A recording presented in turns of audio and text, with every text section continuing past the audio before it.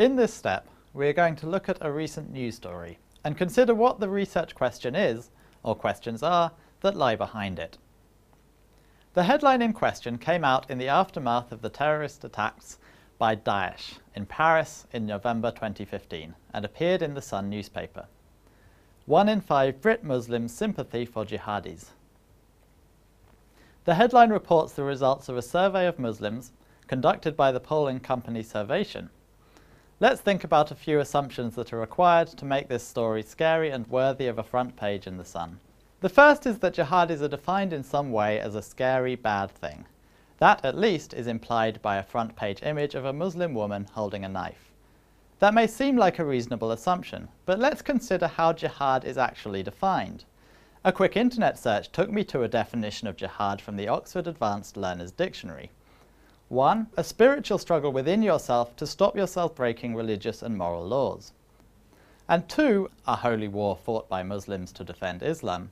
Under the second definition, the Sun's depiction of jihadi may be justified, although even then many Islamic scholars question whether you need violence to fight a holy war. But under the first definition, the meaning behind the question becomes a bit more questionable. It would be sensible to ask about how the question was phrased. Was it specified whether the jihadis in question were following a violent version of the definition above? The second assumption is that this 1 in 5 figure is higher than that of the general population. Whilst this isn't necessary for the headline to be factually accurate, it is necessary for the implication of the headline, that Muslims in the UK are highly radicalized, to apply. Here, it would be necessary to survey a group of non-Muslims to ask what their opinions of jihadis are. But here we hit a problem. What if non-Muslims' understanding of the word jihadi is different to that of Muslims? We might expect this to be the case. A Muslim may have been taught the first definition of jihad through their mosques or through their families. For many non-Muslims, their main exposure of the word is through the press, who mostly use the second definition of jihad. If we were to survey both Muslims and non-Muslims, we would need to come up with a way of making sure that both groups were talking about the same thing. We might give a description of an example jihadi, for instance.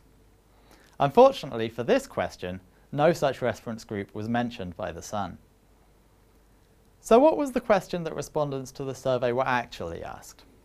It was this: which of these statements do you most agree with? 1. I have a lot of sympathy for young Muslims who leave the UK to join fighters in Syria. 2. I have some sympathy for young Muslims who leave the UK to join fighters in Syria. And 3. I have no sympathy for young Muslims who leave the UK to join fighters in Syria. Let's stop for a moment. At no point does the question say anything about jihadis. The question doesn't say that the Muslims in question are going to do any fighting. It doesn't say what side the Muslims in question would be fighting on. Finally, sympathy is not the same as support.